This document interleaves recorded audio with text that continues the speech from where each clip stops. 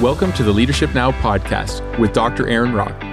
Aaron has served as a pastor, a professor, and a chaplain, and he has a keen interest in helping other Christians think Christianly about all of life. On this show, we talk about the nuts and bolts of theology, church life, cultural issues, pastoral leadership, ethics, and other relevant matters that will help you lead better now.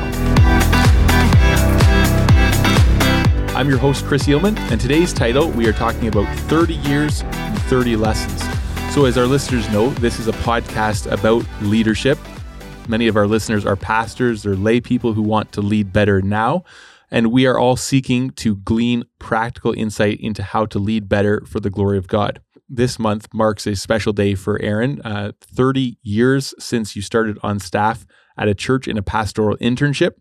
And I know there's probably hundreds, probably thousands of lessons that you could speak to, but today we're going to cover 30 specific lessons you've learned in these 30 years. And they're not in any particular order, but I'm sure they're going to be a blessing.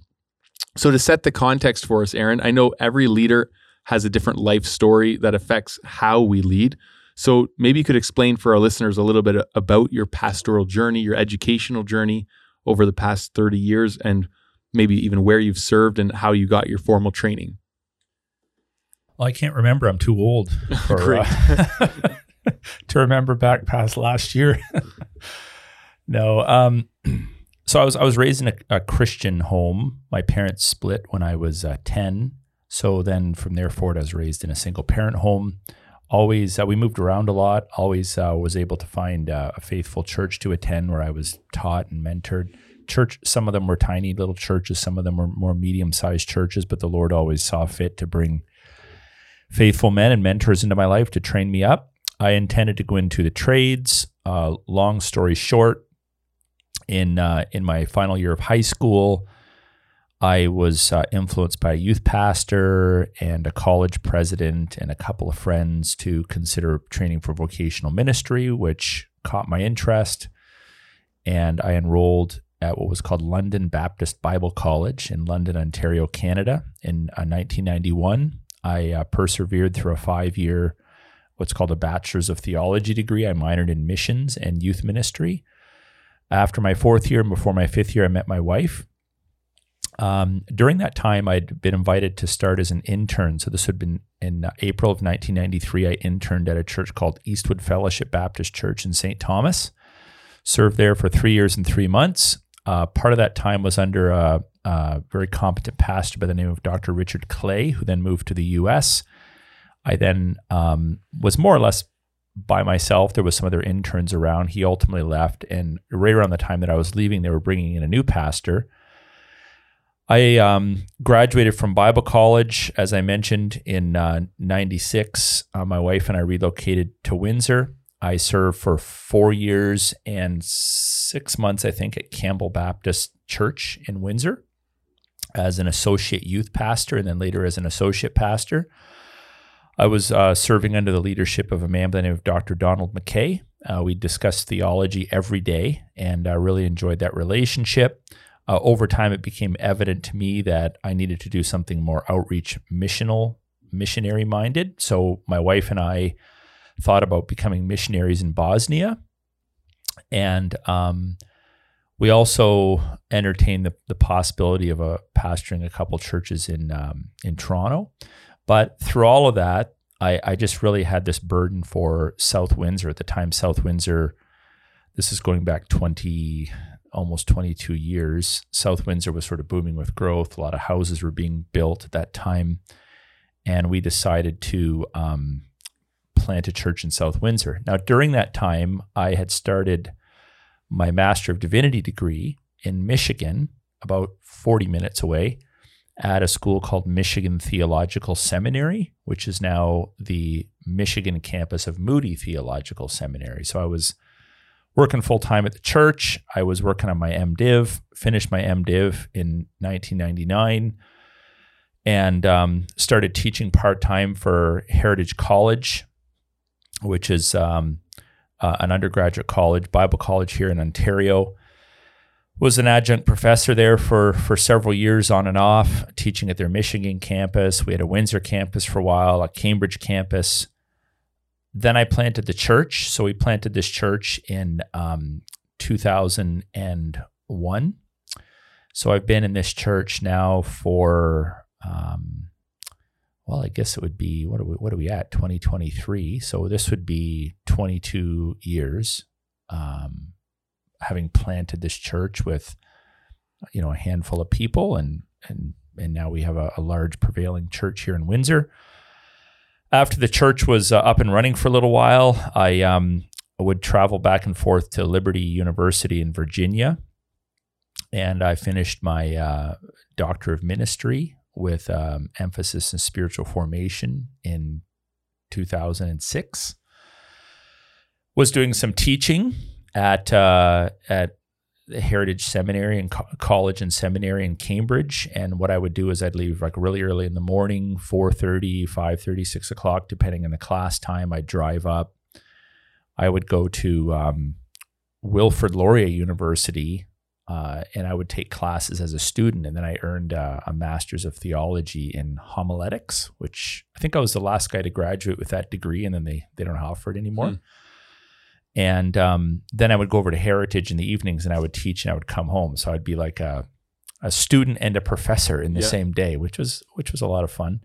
And it was during that period of time that I actually met you. I don't remember, what year would it be that you and I first met? I think 2010 or 11, fall of 2010 or spring of 2011. I think. So you were working on your undergraduate degree, and were in a couple of my classes. So academically I earned 4 degrees and really enjoyed that process. I'll speak to that in a moment, but have served in 3 churches, Eastwood, Campbell, and now Harvest. Originally, our church was called Southwood Community Church for about 17 years, and then we had joined the Harvest Bible Fellowship, and then 5 months later it closed. So we were actually only in the Harvest Bible Fellowship formally for 5 months.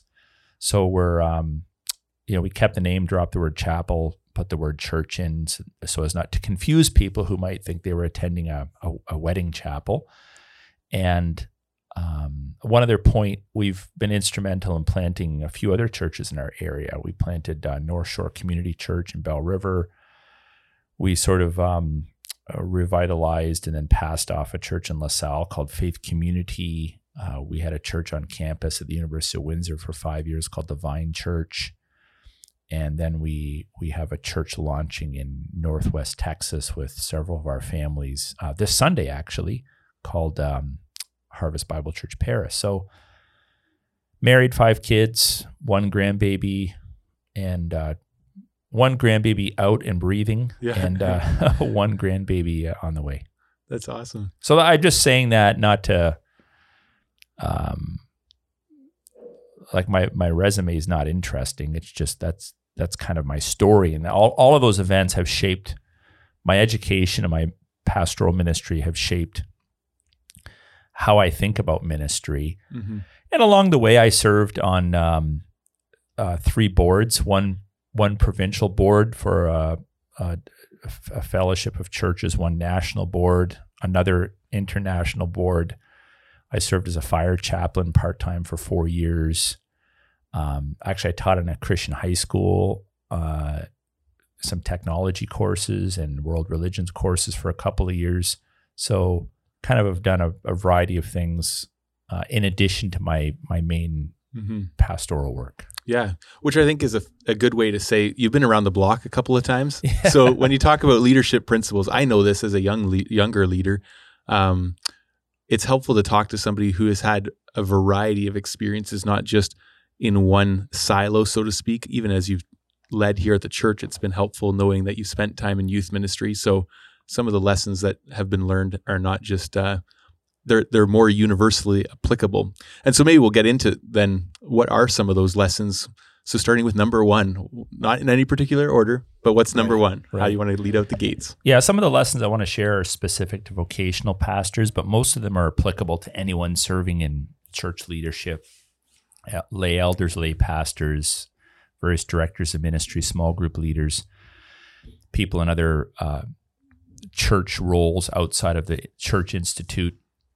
Now, obviously, I just want to say, our walk with Christ, our integrity, bearing the fruits of the Spirit, learning to study the Scriptures, learning our theology, these are all key to our growth. But that's not what I'm talking about. I'm going to share some wisdom that I've learned from life experience and from others. I'm not sure if there's any real original thoughts, but these are things I've learned. So more observational, experiential, wisdom-based lessons. So in no particular order, well, the first one that I jotted down is long-term ministry is hard on a certain level, but far easier in the long term. When I started out in church ministry in April of 93, it was not uncommon for youth guys and associates to move from church to church every 2 years, and for senior pastors to move every 5 years. So that, I'm not sure where that came from, but I think that's very unhealthy and destabilizing to a church when people jump from church to church to church. It's hard to trust a person that's casting vision and calling you to long-term faithfulness and perseverance when you're not even sure if they're going to be here next week. So I just committed myself to sort of a lifetime ministry approach. So when I pastor my church, and I donned this mindset when we planted this church, my thinking is I will pastor this church until the church can no longer put up with me or I'm in a wood box. I'm not a keen believer in retirement. I think that's an extra biblical category. I may at some point retire from a salary. I don't know. There's been times that I've already turned down raises and whatnot because I'm not in this for the money. But I am, even though the church is, very generous, I do receive a salary. That's not why I do what I do. And people that know me know that about me. I don't do this for the money. Mm-hmm. In fact, I was thinking to myself, I probably lost around $500,000 in income. And, when I was in school, I mean, I did the equivalent of 9 years of full-time schooling, and, there's 9 years of salary, add on to that, all sorts of, tuition, tens of thousands of dollars of tuition. So it's a sacrifice to pursue that kind of education. I didn't do it because I thought I was going to make big dollars at the end of the day. Mm-hmm. I did it because I wanted to serve the Lord, and that was one of the things that would best position me for it. So when I serve the Lord, I have this. I don't have this employment mindset. I have this long-term, serve in the same place, long-term, create your own problems. Don't adopt other people's children so much as create your own and take responsibility for them. And the beautiful thing now, having, like, for example, I've now done one wedding whose parents I also married, and there's going to be a second one. Actually, my son is marrying a girl this July, and I did her parents' wedding back when I was a youth pastor. So long-term ministry in the same location is pretty cool because you get to see the generational influence and impact of your ministry. It's not to say that people can't move or you're a bad person if you move around. There's obviously times when that's necessary, but I think more people need to go into ministry and into their churches and into their roles thinking long-term. I met a man from my previous church at a hardware store a couple weeks ago, and I asked him if he was still teaching the same class. Best as I can tell, he's been teaching the same Sunday school class for over 25 years. Wow. And that's the kind of thing we need, not just on a vocational level, but also on a lay level. People that are committed to the long haul. It's a beautiful thing to be able to say, I've been here for a long, long time. Now, again, if the church goes sideways, there's heresy, false teaching, I get it.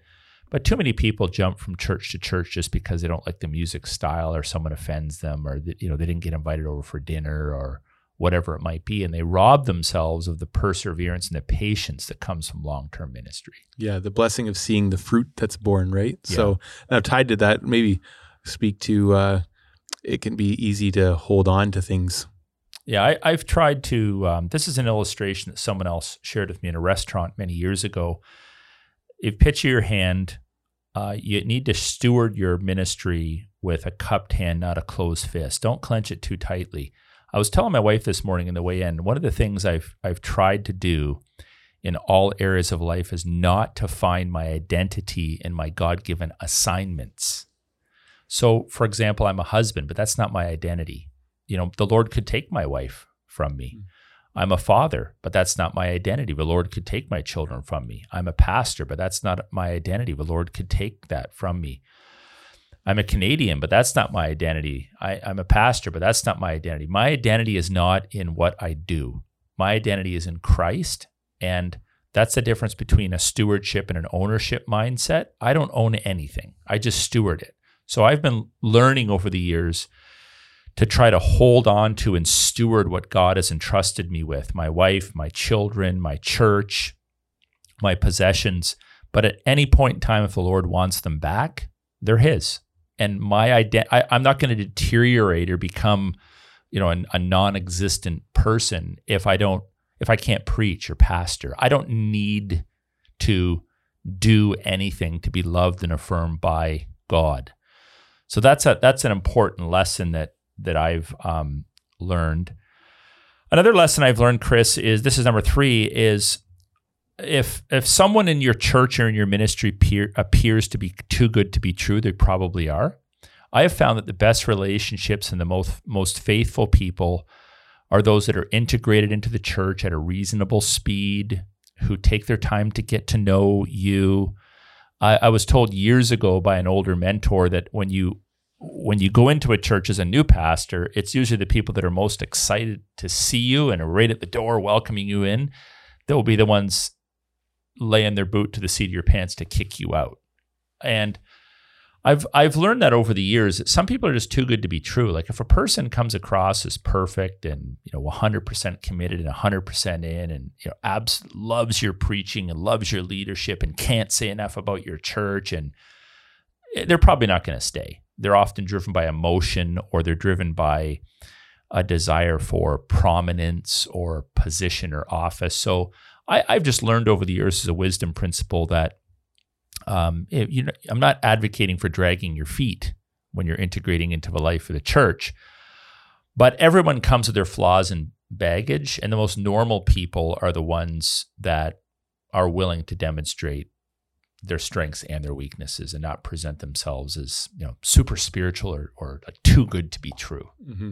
Yeah. Would you say, and that's like an agenda, sometimes they come with an agenda or watch out for flattery type things, right? Yeah, exactly. So I mean, I'm not looking for criticism, but people that puff you up are often those that will be the most venomous in the long haul, because you can't. There's sometimes people, now very few, but sometimes people idolize those in leadership. The reality is, your own weaknesses. You can never measure up to those standards, and over time, you're going to disappoint them. Whereas people that have a more reasonable view of leadership and are a little more, shall we say, measured in the way they approach you and interact with you and build a relationship with you, are going to be long-term friends more often than not. A fourth lesson is just lighten up, be yourself. I think a lot of pastors in particular and people in the life of the church have a mental image of this very stoic, very poised, very large and in charge individual, and they sort of role play a little bit. They try to be someone they're not. You'll notice this when every once in a while I'll click on some church's website and I'll kind of watch a few pieces of their online service just to see what they're doing, and I see it all the time. It's hard to explain it's one of those things that's more caught than taught even, but there's a certain fakery, there's a certain learned behavior in the way people often introduce a service or introduce announcements or try to present themselves as this very stoic, very serious, very super spiritual person. It's like, that's not how you are in the foyer. Like, stop being someone different in the foyer than you are on the platform, or stop being someone different when I'm sitting around your kitchen table than you are when you're running your small group. Like, just be yourself. Now, that doesn't mean you do need to be a little bit guarded in life. I've had to learn this because I'm not naturally a guarded person. I'm naturally pretty open. But some people are looking for chinks in your armor, right? They're looking for, it's like, tell me something about yourself that I can eventually use against you. So even in sermon illustrations, when you're talking about your sin, don't get too specific. It's not that you're trying to hide. general acknowledgement of your sin and weaknesses is good. But when you start to get into the specifics of it, there's a lot of people that would just use that against you. And it's not your fault, it's theirs. So being open and vulnerable and lighthearted about ministry, but also, being aware that we live in a dangerous world and there's some bad people out there, and there's even some very immature Christians that have an agenda, and you don't want to give them fuel for the fire because it just creates drama for you to have to deal with at some point down the road. Mm-hmm. I just on that that idea of being yourself, I think one of the things that catches people off guard, because you don't use the pulpit for humor necessarily, though you don't avoid it. But I think when people get to know you, they're like, "Whoa, he's actually like a normal person," right? So I think that's true. I mean, there's a place. There's a limited amount of self-disclosure you can do in a sermon. That's not the point of the sermon. You're teaching the Word of God. But if people show up to our farm and see me walking around in a manure pile or building a shed, or it sort of throws them off. It's like, what? I thought this guy was this guy that just prays and studies the Bible in his office all the time. And that is a little bit fun. I mean, I think one of my kids said, if people saw Dad on a Saturday compared to the way he looks on a Sunday, they'd probably be shocked. Because sometimes I'll go to the lumber yard and I'm wearing old cruddy overalls and a beat up ball hat. And, if people ask you, what do you do? And you say, I'm a pastor, it's kind of, they give you a double take. Mm-hmm. So we do have different, it's not that we have different versions of ourselves, but there's different contexts that we find ourselves in. But I've never attempted to be someone different at the church than I am at home. I just think that's kind of gross. That's being a poser and can lead to hypocrisy. Which kind of leads into the fifth point, and that is, don't try to be someone you're not. Find over time, with the input of God's people, find out what your gifts and abilities are, and just thrive in the way that God has designed you. So drop the fake expressions, drop the fake preacher's whine. What I mean by that is, ladies and gentlemen, I'd love to invite you to turn with me in your Bibles to John chapter 3 as we exposit the Word of God today. It's like, come on, man. Like, what is that? That's a preacher's whine.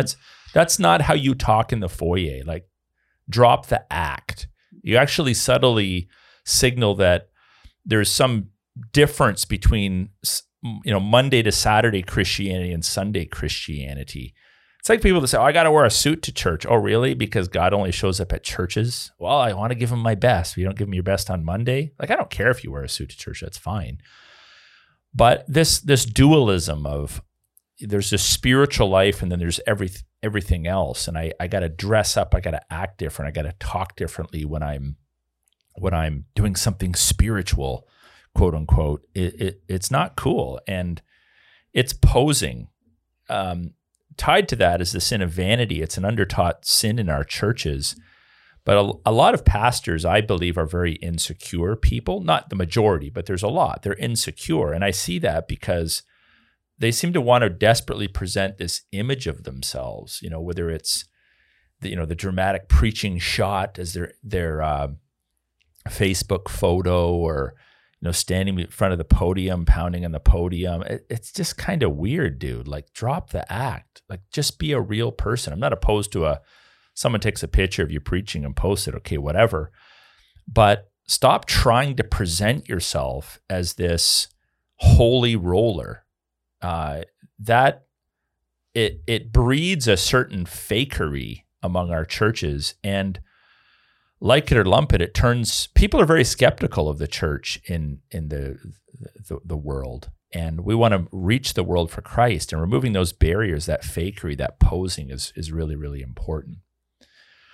A sixth point is, if you're married, make sure you got a strong marriage. Your first ministry is to your husband or your wife. So the Bible talks about that with eldership, for example, that you're responsible to manage your household well, and your household starts with for a pastor, your wife.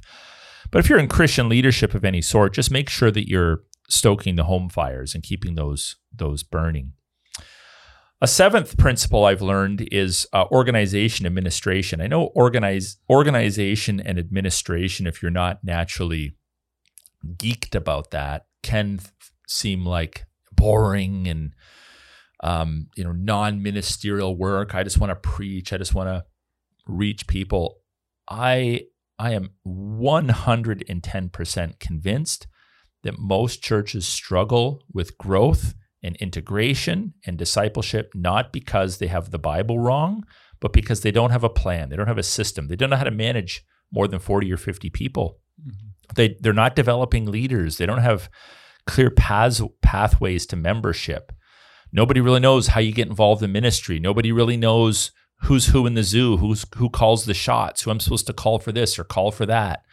And you create this funnel effect where all responsibilities are pushed onto the pastor's desk, and he only has a limited amount of time. So the ministry just sort of chugs to a halt. It's like a banana up the tailpipe, and the engine just stops. I think it's really important, whether you like it or not, whether you're bent in that direction or not, to make sure you are organized. That starts with a clear understanding of your vision, your mission, your audience, your circumstances. If you're in a church, what's our plan for developing elders? Think about that until you have a plan.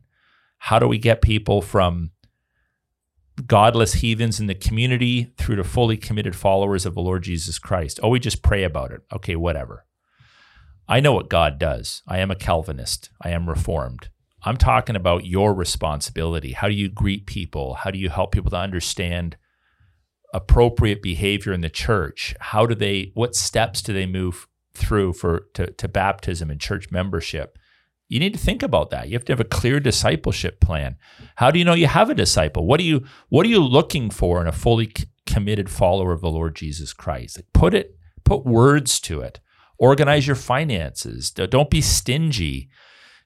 Be well organized. Account for your finances. Make sure there's checks and balances in place so no one rips the church off or someone doesn't run away with the church's funds.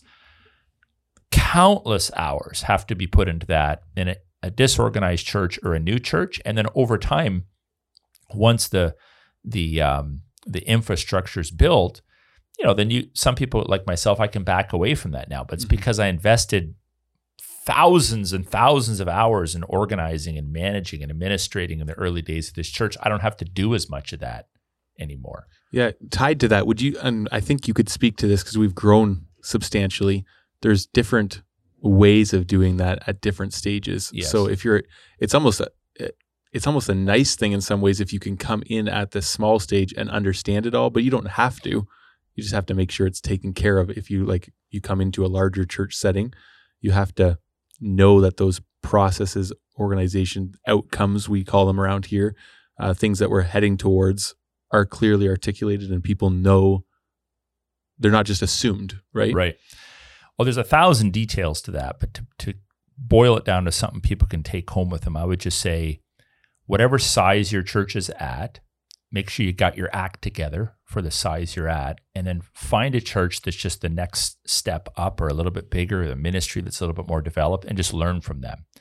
And then if the Lord takes you to that level, then learn from someone bigger than them and just keep learning and gleaning from someone who's a little further ahead. It's the same with life, right? The 16-year-old looks to the 18-year-old. The 18-year-old looks to the 22-year-old. The 22-year-old looks to the 26-year-old. You kind of learn how to live life by looking to those that have gone before you. But one of the rules that is really, really important is to always act bigger than you are, meaning be a little bit ahead of the curve. So if you think, well, the church can get by with 2 elders, develop 3. You're going to need that 3rd elder eventually. You develop 3. Well, we're fine with 3. Go ahead and develop 5, and eventually you'll need 5. Our facility, it's comfortable, okay, but it's 80% full. Build bigger, plant a church, do a second service, whatever's necessary. Always get ahead of yourself. For example, a lot of churches weren't prepared for that. And during lockdowns, when faithful churches stayed open and unfaithful churches closed, faithful churches were inundated with people that they didn't have infrastructure, leadership, capacity, discipleship processes in place. And I think a lot of them felt like they were drowning. Well, that was an extreme example, but presumably if you're being faithful to the Lord, your church is going to grow somewhat every year, and you need to be ready for that. So always plan. It's like we're having another baby, then build another bedroom. We're having another baby, then build another bedroom. We're having another baby, well, then move. You have to plan ahead and not just be beholden to the crisis in the moment. So that I think is really important. Mm-hmm. On a spiritual level, disciplining sin early on, wow, we were hit with a whole bunch of church disciplinary issues. Some of our launch team members went sideways. There was a bunch of marital issues, and we're just like, man, there's a temptation to ignore it because you're so limited in numbers. Look, discipline sin. Discipline sin. It will hurt. It will be painful. Some people will be restored. Some people will not be restored. Discipline sin. Never compromise your mission to keep a person who's misbehaving. Never. Never, never, never, never, never. Always a big donor. Doesn't matter. Oh, they're critical to our worship team. Doesn't matter. Oh, they're an elder. Doesn't matter. Oh, they're the pastor. Doesn't matter. Discipline sin. Discipline sin. And people will leave over that. People will run. Others will be blessed and they'll respect you for it. But at the end of the day, it's biblical. A healthy church is a church that disciplines sin. Obviously, we don't discipline a dirty look. I mean, you have to, pick your battles.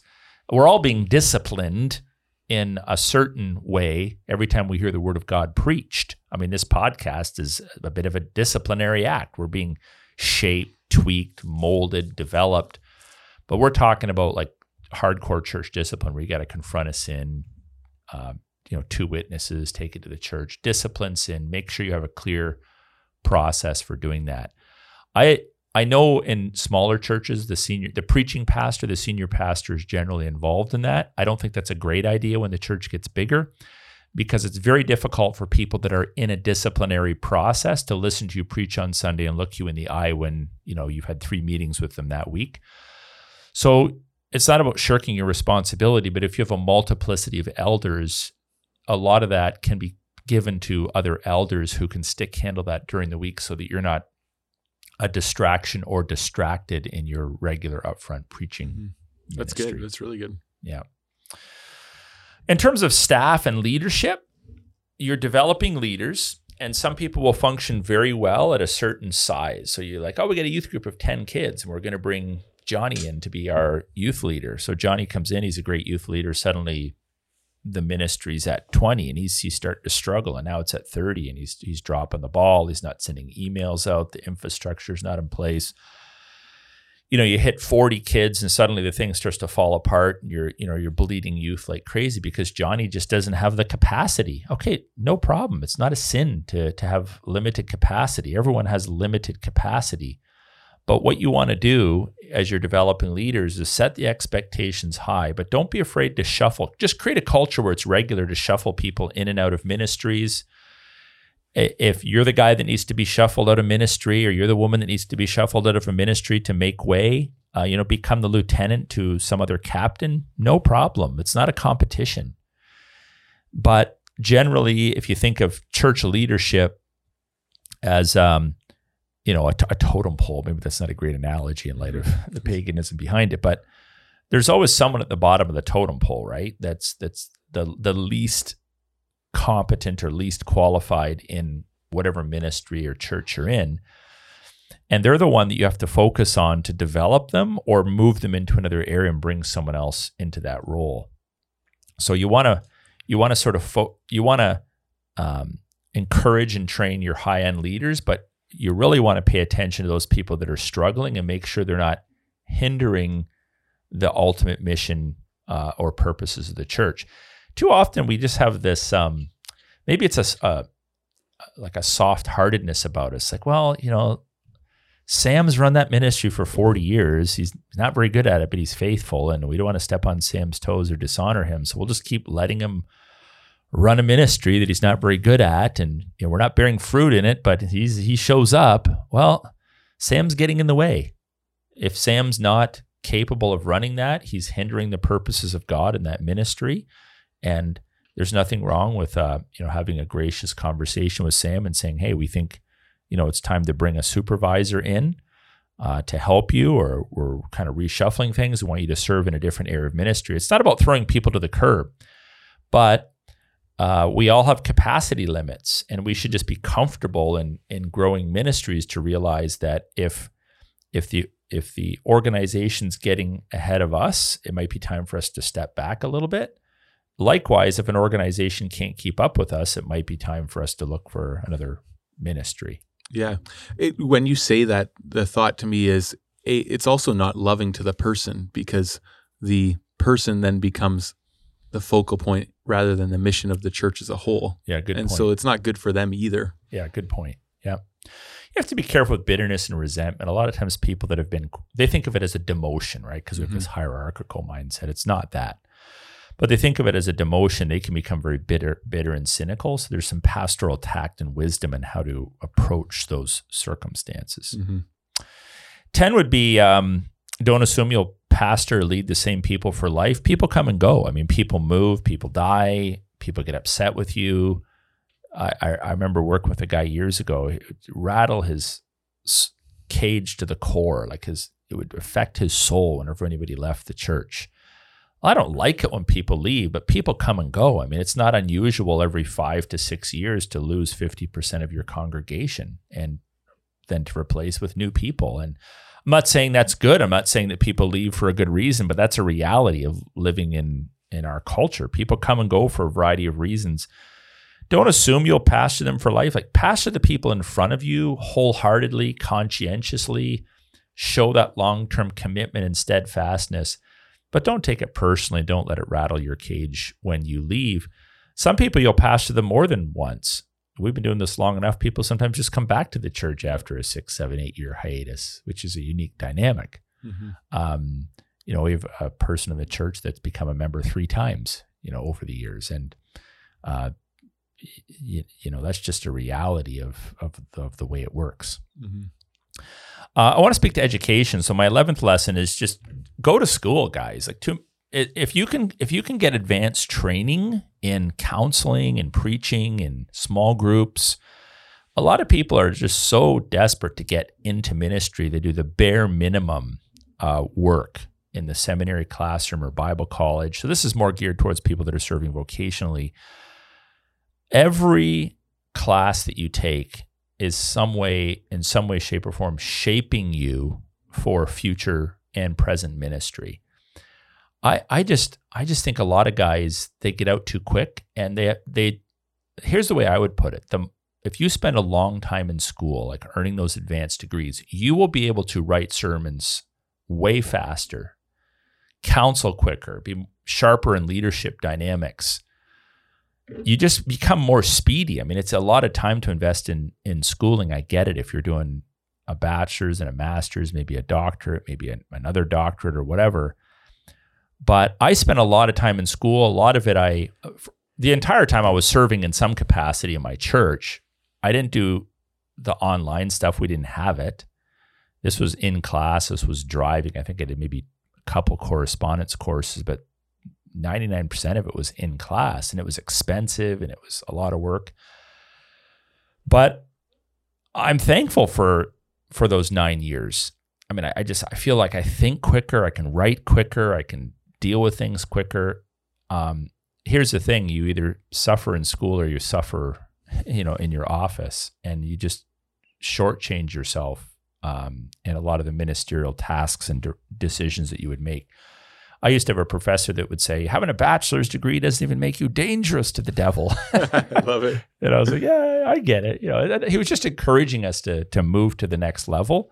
And I'm not trying to insult anybody that's listening that has a bachelor's degree. I'm not saying that at all. I'm not an educational, I don't see it as an idol.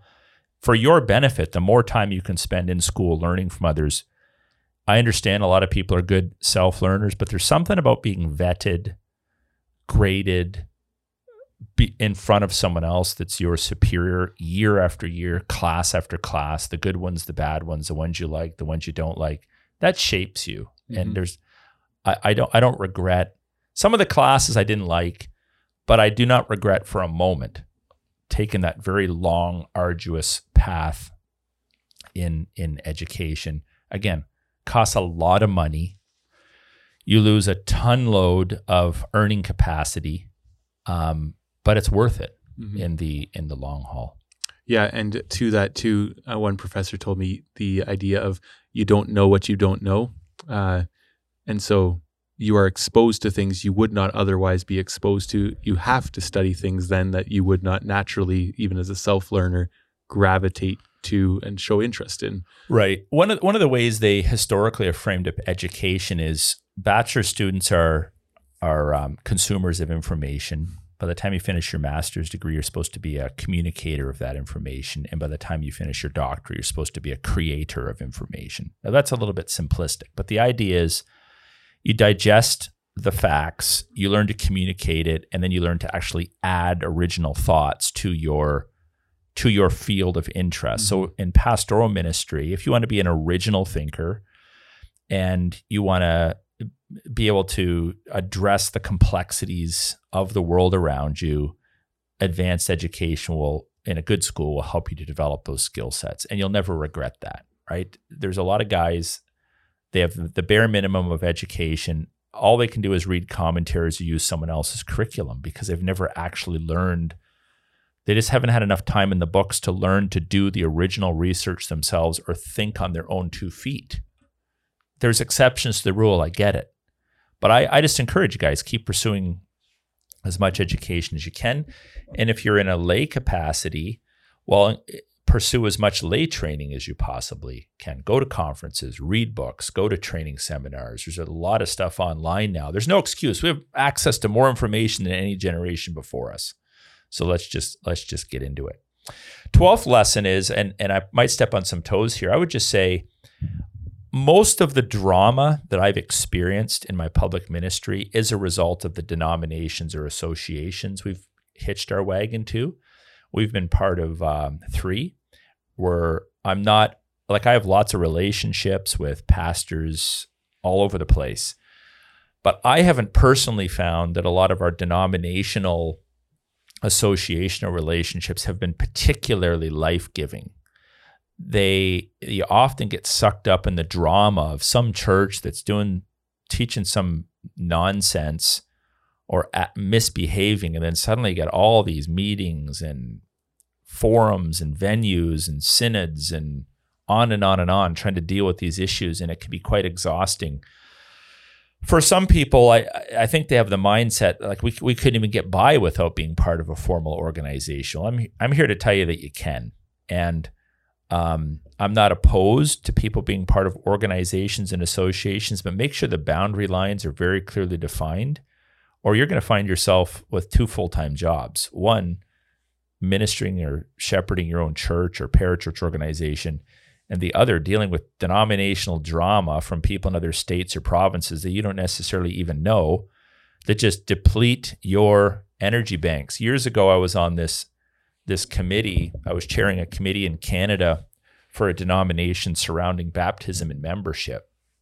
What a nauseating, exhausting experience that was. It ended up just resulting in nothing positive. It was frustrating. And the amount of time I spent on the phone in meetings and in sessions, writing and editing and trying to herd cats, it was just, it amounted, there was nothing redemptive about that. It went on and on and on. The whole process, I think, was like a 9-year process. It was absurd. And in hindsight, I think it was bad stewardship on my part. I just shouldn't have got involved in it. So like, unless you're a really bored person and you have time to stick your nose in everyone else's drama, I'm a fan of calling out heresy or, reminding people outside of our church what the orthodox doctrines of God's word are. But I would just say, tend to your own sheep. Put 99.999% of your time into tending to your own sheep. If you got a few bits of time left over here and there to invest more broadly in associations or initiatives, fine. But you might find that to be incredibly dramatic and draining. So take that for what you will. I would just say don't let secondary relationships consume you is another way of putting it. Another lesson, Chris, is focus on the younger generation. I ask myself all the time, how are the 25-year-olds doing? They're half my age. Are we Are we understanding them? Are we training them up? Are we ministering to them? Too many pastors, and I would say people in any area of ministry, there's just a propensity to tend to minister to people that are your age, plus or minus a few years. I don't think that way. I jokingly say, because I'll be 50 in a few weeks, I don't care what 50-year-olds think. I care what 25-year-olds think. Now, do I care what 50-year-olds think? Yes. But what I'm saying is, what I mean by that is it's not the tail wagging the dog, but I'm absolutely committed, no matter how old I become, to training up the younger generation as critical leaders in the church. And I put a lot of time in that. And by the time a person's 50, especially if they've been walking with the Lord for a while, they shouldn't need a lot of hand-holding from me, but the younger generation does. And so this is why we did the Young Adult Conference in part. We want to invest in the younger generation, be very strategic about that. This is why we have the high school starting here this fall. We want to invest in the younger generation. This is why I've done several discipleship groups for young men. This is why we have all kinds of young men in our staff. It's deliberate. I want to train. Life is so short, and I want to train them up for Christ. So being very strategic in that regard is important. 14 would be, there is a difference between lay ministry and vocational ministry. I think we just need to acknowledge that. We may not like that, but if you are a lay elder and you've never served vocationally on staff of a church, this is not a bad thing, but you do not really understand what vocational pastors do. And if you're a vocational pastor and you've spent your entire life serving on a staff of a church, you don't really understand what the engineers and factory workers and business owners and growers in your church necessarily go through in a given week as well. So we have a common bond in Christ, but I'm just very comfortable being able to say, yeah, you don't understand everything about what I do, and I don't understand everything about what you do. And I'm not going to pretend that we do. So if a person is serving, for example, so let's say we have a ministerial decision to make in our church. Well, an elder's an elder's an elder. They all have equal authority in the life of the church. But practically speaking, there's a natural deference to vocational elders from the lay elders. Especially if it's a ministerial decision about a direction that we want to take in the life of our church. Is that a bad thing? Is that advocating for some radical clergy, laity distinction? No. But if you serve 40, 50, 60 hours a week, 50 weeks of the year, year after year, decade after decade, you've been to seminary, and God bless them, you have a person in your church that's an engineer and is running a business and serves 5-10 hours a week for 6 or 7 years. Well, obviously you're going to have a lot more time and competency to develop to make decisions about the life of the church. So all of our elders and our leaders are equal in their office and their ultimate authority, but we're completely fine with acknowledging that with more experience and more training comes greater competency. So we're not, I guess another way of saying that is we're not trying to create this homogeneous sort of bland, everybody's equal in every way, every decision, every discussion. It's not true. It's actually kind of a lie, actually. If you took high school biology versus have a PhD in biology and do that full time, don't pretend you know as much as a PhD in biology, right? That's right. So we're comfortable with treating each other well and capitalizing upon people's gifts without artificially making people think we all have the same gifts or abilities. I know a thing or two about, general budgeting and financial management, but if I'm sitting in front of a chartered accountant, I'm not going to pretend I know what he or she does. Mm-hmm. If I know how to frame a house, but if I'm talking to a guy that's framed a house for 50 years, or, I spent a few years in plumbing, but if I'm talking to a journeyman plumber, I'm going to defer to them. I'm going to assume they know more about that than I do. Mm-hmm. And it's the same with vocational ministry. Yep. Yeah. And would you say too, there's different, let's say even if you are a vocational pastor, there's probably different types of vocational pastor? Yeah, there is. We were talking about this point with our staff. If you think about leaders, and this is just my way of thinking about it, you could probably spend a little bit more time developing it, but there's different kinds of leaders. There's communicative leaders, those that communicate, preach, teach. They're not necessarily super relationally gifted. They're not necessarily catalytic leaders. They're not necessarily good managers, but you can plug them into ministry to do a lot of preaching, teaching, communicating. Then you have relational leaders that are just really good with people. They make great counselors, very discerning, able to develop good relationships in the church. There's managerial leaders, like good administrators. I would say that's probably a gift of yours. There's catalytic leaders, people that can sort of see around the curve, see over the next hill, can communicate complex truths in simple ways to people. And we're not all going to fall into every one of those categories. And what you want to do is you want to feel comfortable with who you are. And you're not going to know this in your first internship necessarily, but once you've been in ministry for a while, it increasingly becomes clear to you, or should, where you are best gifted. And then you plug into that area. One of the problems in a lot of churches is we have men that are called pastors. The church wants them to be catalytic leaders or managers or relational counselors, but they're actually communicators. They're preachers. Mm-hmm. They're preachers who've been given other assignments that they're not gifted at. And it's better to say, look, you're our preacher, but maybe you're the administrator. And every organization that's going to grow, not all of them have this, but every organization that's going to grow has to have a catalytic leader. That catalytic leader doesn't need to be, score super high in relationality or management, but they have to be able to cast vision and see around the corner. And it's not that one of those leadership roles is better than the other. It's just you need all of those things in order to move an organization forward. So if you're running a seminary and you don't have a catalytic leader, you're dead in the water. Mm-hmm. If you're wanting to have a prevailing church that's reaching the world for Christ, and you don't have a catalytic leader, that's a problem. So you have to structure things in such a way that you permit catalytic leaders to become catalytic. You don't treat them all as relational leaders, and you don't treat them all as mere preachers or teachers, and you don't treat them all as managers. A lot of churches expect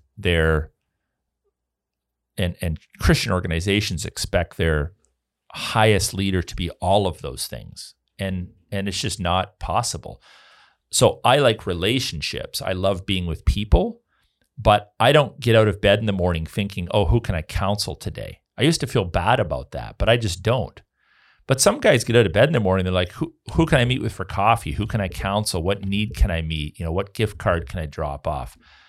Like, that's great. That's just not me. Years ago, I thought I was going to go to the Middle East as a missionary and sit in cafes all day in closed access countries and just share the gospel with Muslims. And I tried it for a summer and I almost felt guilty, but I realized that's just not me. Is it bad, Lord? Like, if you want me to do it, I'll do it, but it's just, that's not me. I thrive on public communication, organizational management, casting vision, starting institutions. Like, that excites me. I don't want to be a full-time professor either. I don't want to just put my nose in the books and parse verbs all day. I know how to do it, but it just doesn't get me out of bed in the morning. Other people are just, you dump loads of administrative tasks on their desk and they just light up. Or for another person, you bring 4 or 5 people in that just have desperate life issues and they just want to have a conversation. That lights other people up. That's fine. Mm-hmm. Some guys, they just want to preach and teach. They don't want to manage. So find a position that suits you. There's different kinds of leaders in the church. Another lesson I've learned, Chris, is that controversies tend to repeat themselves and heresies resurface.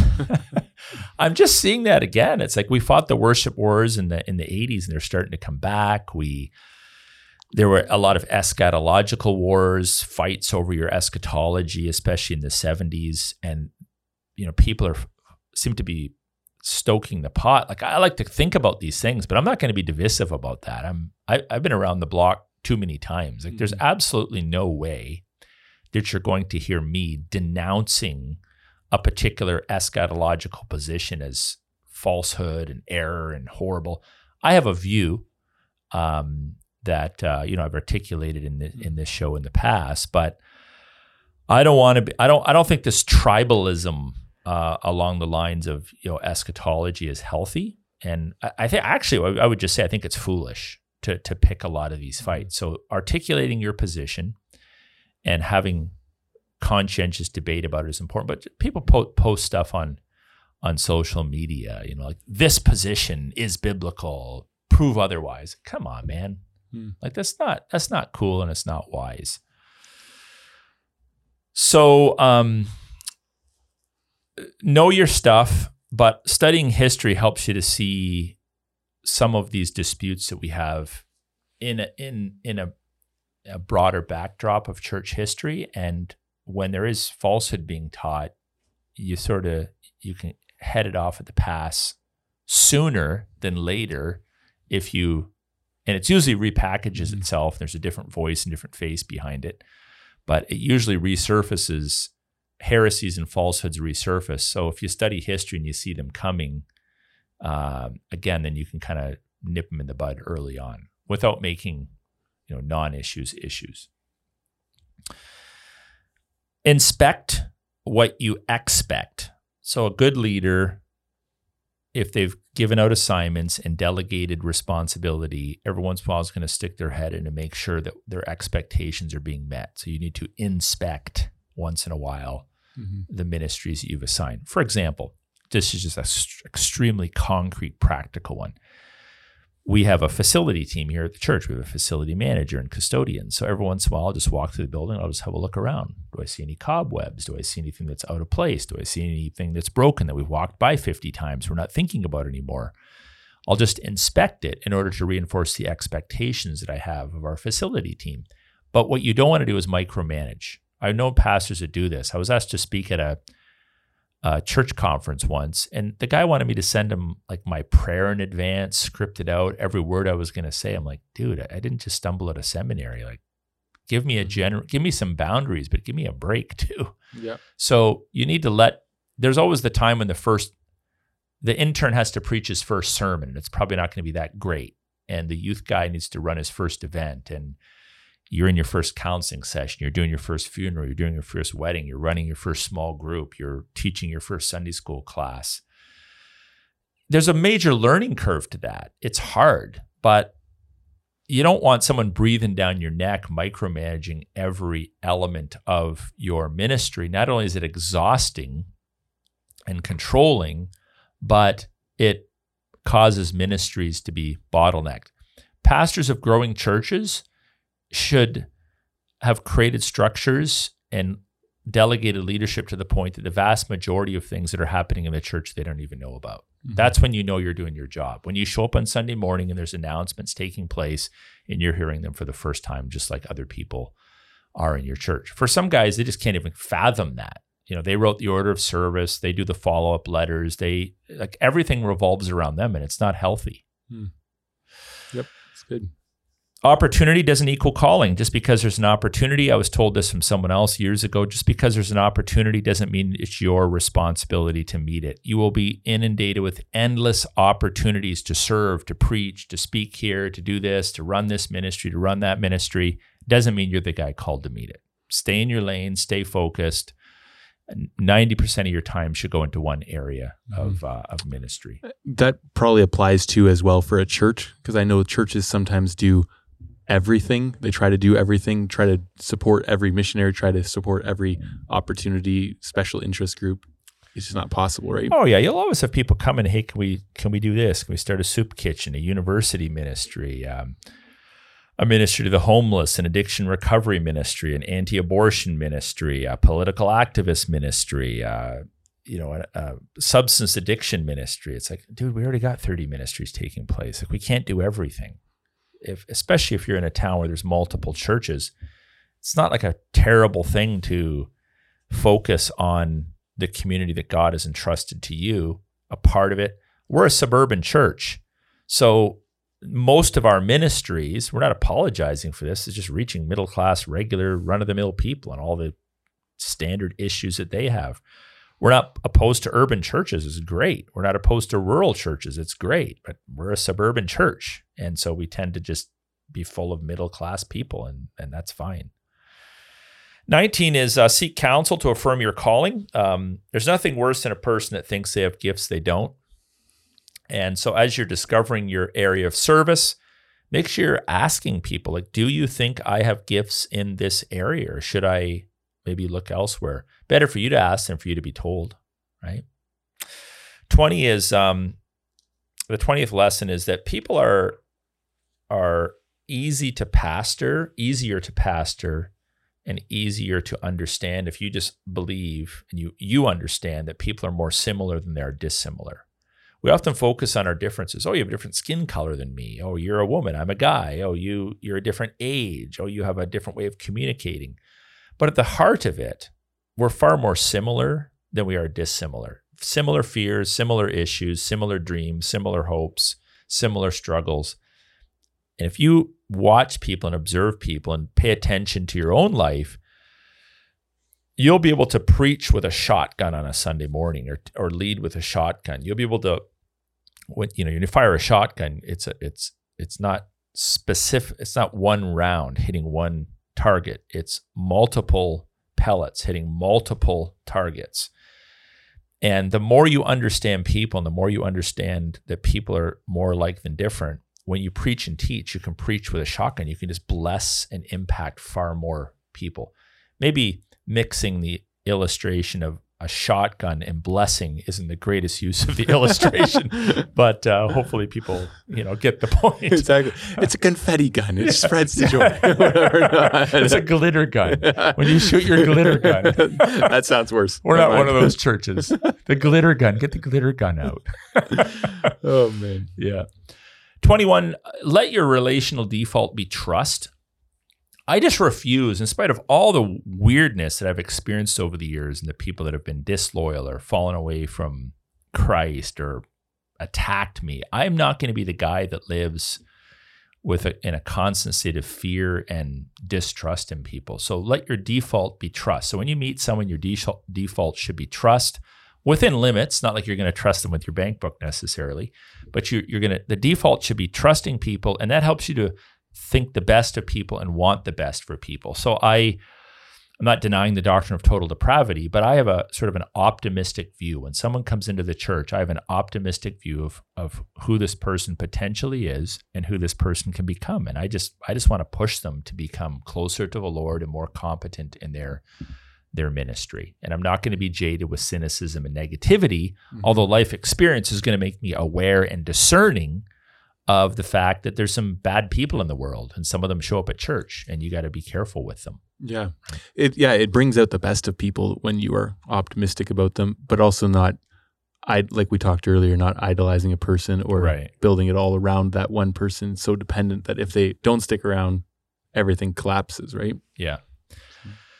Lesson number 22, do not allow jealousy to ever even enter into your mind when you're doing the work of God's ministry. Don't compare yourself to others. Learn from others. There's a certain healthy competitiveness that can take place even between churches in the same town, right? Oh, they're running a big day camp. We better up our game. That's a good thing. I don't think that's a bad thing. But no jealousy. At the end of the day, we take none of it with us. It's a stewardship. We don't own it. So just forget about competing. I heard a story recently of a church that heard that we'd had 30 or 35 baptisms. It said, oh, it can't be true. It's like they're accusing us of lying. Are you kidding me? I think we're making it up to outrank you on social media. That says more about you than it does about us.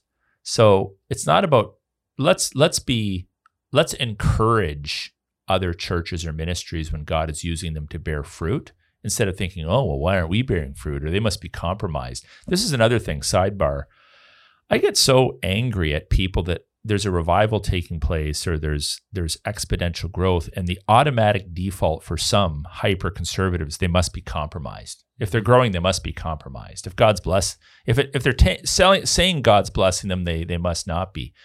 Now, I get it. There's growing ministries, quote unquote, that aren't godly ministries. A growing church is not necessarily a godly church. A growing organization is not necessarily a godly organization.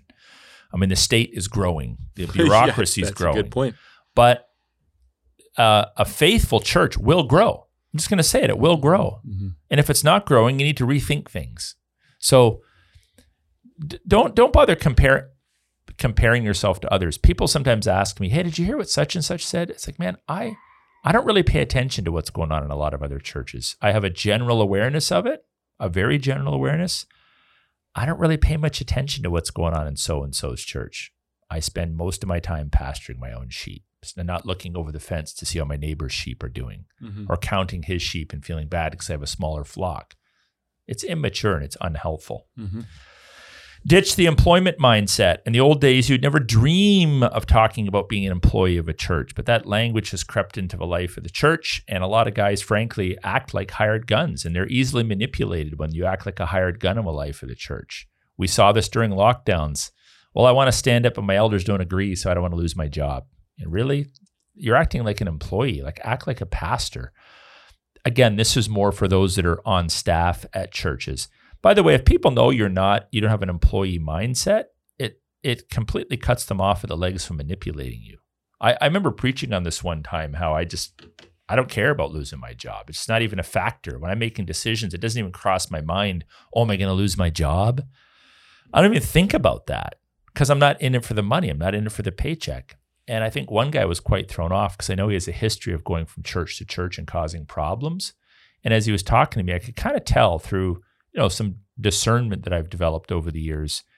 He was kind of put off, and I believe he was put off because he realized he couldn't manipulate me, right? So it's freeing when you don't, are we, quote unquote, employed, to use the world's terms? Yeah, we are. There's responsibilities, there's job descriptions, there's, we are being supported with the Lord's money, but don't act like an employee.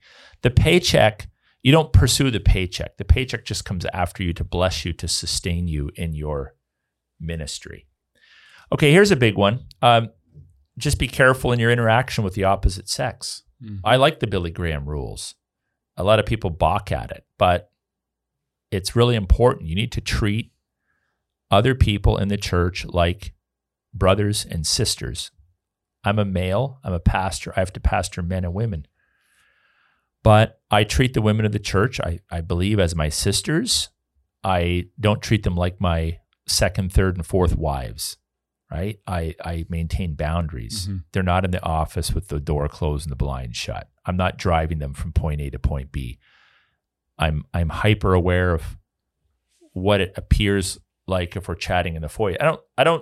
I'm not like walking on eggshells or advocating for some sort of a hyper tenseness when we're interacting with members of the opposite sex. But if you haven't studied the Billy Graham rules, just Google it. They're really, really important. Maintain boundaries. You shouldn't be alone in an unaccountable place with members of the opposite sex unless it's your daughter, granddaughter, grandma, mom, sister, that kind of thing. Yeah, and we in a age of more technology than Billy Graham was probably exposed to most of the time, you have to think now creatively about how that manifests online, right? So not counseling women through text message or something like that, right? Yeah, very good. Yeah. Stuff. Probably not counseling anybody through text message really, but yeah. Anyways. Yeah, just be very, if you're sending a text message or email, it's very to the point and matter of fact, not rude. Yeah. You don't want to freak women out in the church by thinking that you think they're coming on to you all the time. But there needs to be appropriate boundaries there. So we're not creating a culture of fear or distrust, but we're concerned about optics. We're concerned about sexual temptation. And we're concerned about being an example to others for whom sexual temptation may be a vital struggle and temptation for them in the moment, to set that example. Consider what people think or say. This would be lesson 25, but don't be a people pleaser. Just don't be a people pleaser. Consider what people think, but when you're making a decision, if you're like, I just want to please such and such, I just want them to stay, don't bother doing that. In growing ministries, people are gonna come and they're gonna go. You just need to be comfortable with that. Be a principled leader. Yeah, and I was gonna say, if you this just to buttress that comment, sometimes when you change for a person, the person leaves anyways. You're like, I changed for you. Yeah, I think that's true. I mean, if you spend your time trying to keep people, that's an exhausting kind of a relationship. Do as best as you can in developing good social skills. The more types of people you can interact with, the more traction you'll get, depending on your family of origin, your personality. Some people just have a maybe greater bandwidth in the area of social skills than others, but social skills grow and develop as you spend time with other people. And this happens with young people, right? So young people like bully and jab and comment much more freely on other people's appearances, and we're thinking, oh, that's bad. But it actually does help socialize others. People that are very isolated tend to struggle in relationships when they're older. It's like I was told once that a puppy that's introduced to 200 people before it's 4 months will almost never be aggressive because it's just used to interacting with a variety of people. But after 4 months, something happens. And if it's only been around a very limited number of people, it can become more aggressive. And in a rough way, I think that's true of people. There's a period of time when it's healthy to be exposed to a lot of personalities and a lot of different situations that helps you just to stick handle people in life a little bit better. And some people are more socially awkward, and that can be fine. There's a place in the kingdom of God for that, but we should all be developing our abilities to be more relational, more comfortable around different kinds of personalities. So we might need to sort of force ourselves out of our protective little bubbles to expose ourselves to other people so we can grow in that way. It's 27. Have a life outside of ministry. Again, it's not your identity. Live a well-rounded life. If you like kickboxing, kickbox. If you like to cycle, cycle. If you want to raise guppies, raise guppies. Have things that you can do outside of the church as part of your broader stewardship of life. Develop some interests. Get involved in sports. Take up a hobby.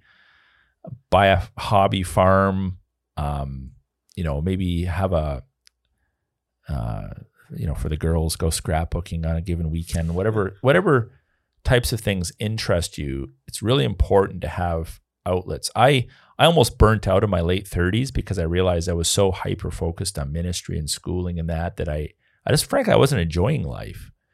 I was just driven to do and accomplish things for quote unquote Christ. I didn't realize that farming or karate or these other things scuba diving, these other things that I've enjoyed over the years are honoring to the Lord if I do it as unto the Lord. If we can eat and drink as unto the Lord, then we can scuba dive as unto the Lord. And it just helps you to find that greater balance and appreciation for the broader gifts that God has given to us in life. And I think it's, you made a comment earlier, it helps people are always looking for points of connection. So if they hear, oh, you scuba dive, I scuba dive too. Oh, I don't know, you have a child, I have a child too. Oh, you do this, I do that too. It's a point of connection. It helps them to relate to you, and that's important to. Mm-hmm. I think too many pastors are bookworms, and that they need to develop some hobbies and some skills outside of the church. That actually can be a great ministry for you as you show yourself to be, more of a jack of all trades instead of feeling you have to be, just a master in the pulpit or in your particular area of service. Mm-hmm. Yeah. Couple left. Well, serve, but don't let people treat you like their servant. It's not good for them and it's not good for you. So serve in the most obscure, minuscule ways if necessary, but don't let people, if you're a leader, don't let people treat you like their servant. Don't let people walk on you. It's not so much about defending yourself, but it's just not good for them to be able to treat other people that way. And there's a weird dynamic in the life of the church, especially if you're a pastor. On one hand, you're the leader of the church, but on the other hand, people can think, well, you're everyone's servant. They're all your boss. And that's not biblical, and it's not a healthy dynamic to live in as well. And that shouldn't surprise us. If it's not biblical, it's not going to be healthy. Mm-hmm. But that's not how God has designed things. 29, change things. Here, I'm going to throw this out. Change things just for the sake of change. No. Yes. Yes. Change is natural. Change is not abnormal. So often in Christian ministries, we're terrified of change. I'm terrified of a lack of change because I know with a lack of change, we can quickly become institutionalized, traditionalized, legalistic, and mindless in our ministry. You should be changing things all the time. if your church or organization isn't used to change, start in small areas and make regular change. It keeps things fresh, and it's reflective of life. Life is about constant, ongoing change. There's new personalities. There's new perspectives. Sometimes you see this in churches where they bring a pastor in and he wants to make changes, and he fights with them for 5 years, and he can't get his way or can't make the necessary changes he feels he needs to make, and they toss him out. So then another guy comes in and he has a different way of doing it. So the change almost takes place in blocks rather than in a more natural progression. So the change comes about by changing the person out. But even if someone is in a ministry for a long term, and I am an advocate of that, there should be ongoing change that takes place on a daily, if not regular basis, always fresh, always new, always rethinking things.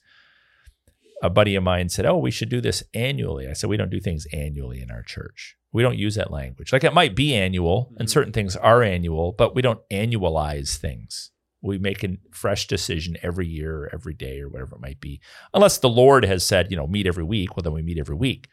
But and we don't change the Bible, and we don't, change the ordinances. But in the areas we can change things, we change our music, we change our seating arrangements, we've changed our building, we change our decoration, we've changed our leadership, we've changed some of our leadership structures. We're always changing, not mindless change, but at the same time, change in and of itself can be good. It communicates renewal and freshness and thoughtfulness to your congregation.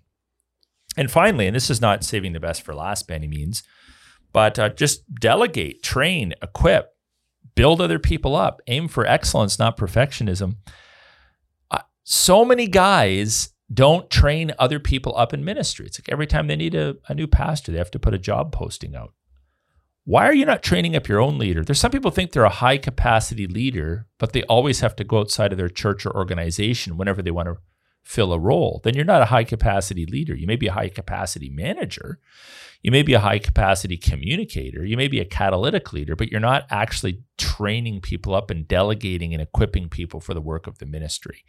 So take seriously your task to create those, lieutenants and sergeants and corporals, training up new people, developing new leaders is something we probably should be spending the majority of our time doing through our preaching, teaching, and relationships. And then as the work of the ministry grows, we have lots of people to plug into different areas of ministry, and that's pretty exciting. So those are 30 lessons. I've learned in the last 30 years. There's been many others, of course, but hopefully those are a blessing to people that are wanting to grow in their leadership capacities. And I'm looking forward, if the Lord keeps me here, to having another podcast in 30 years called 60 Lessons I've Learned in 60 Years. Nice.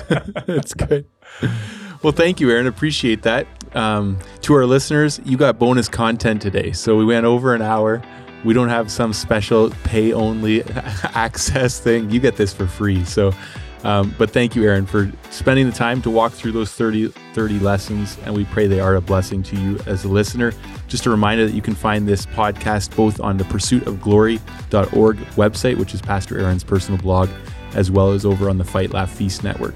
We hope you'll tune in next week to another episode of Leadership Now with Dr. Aaron Rogg.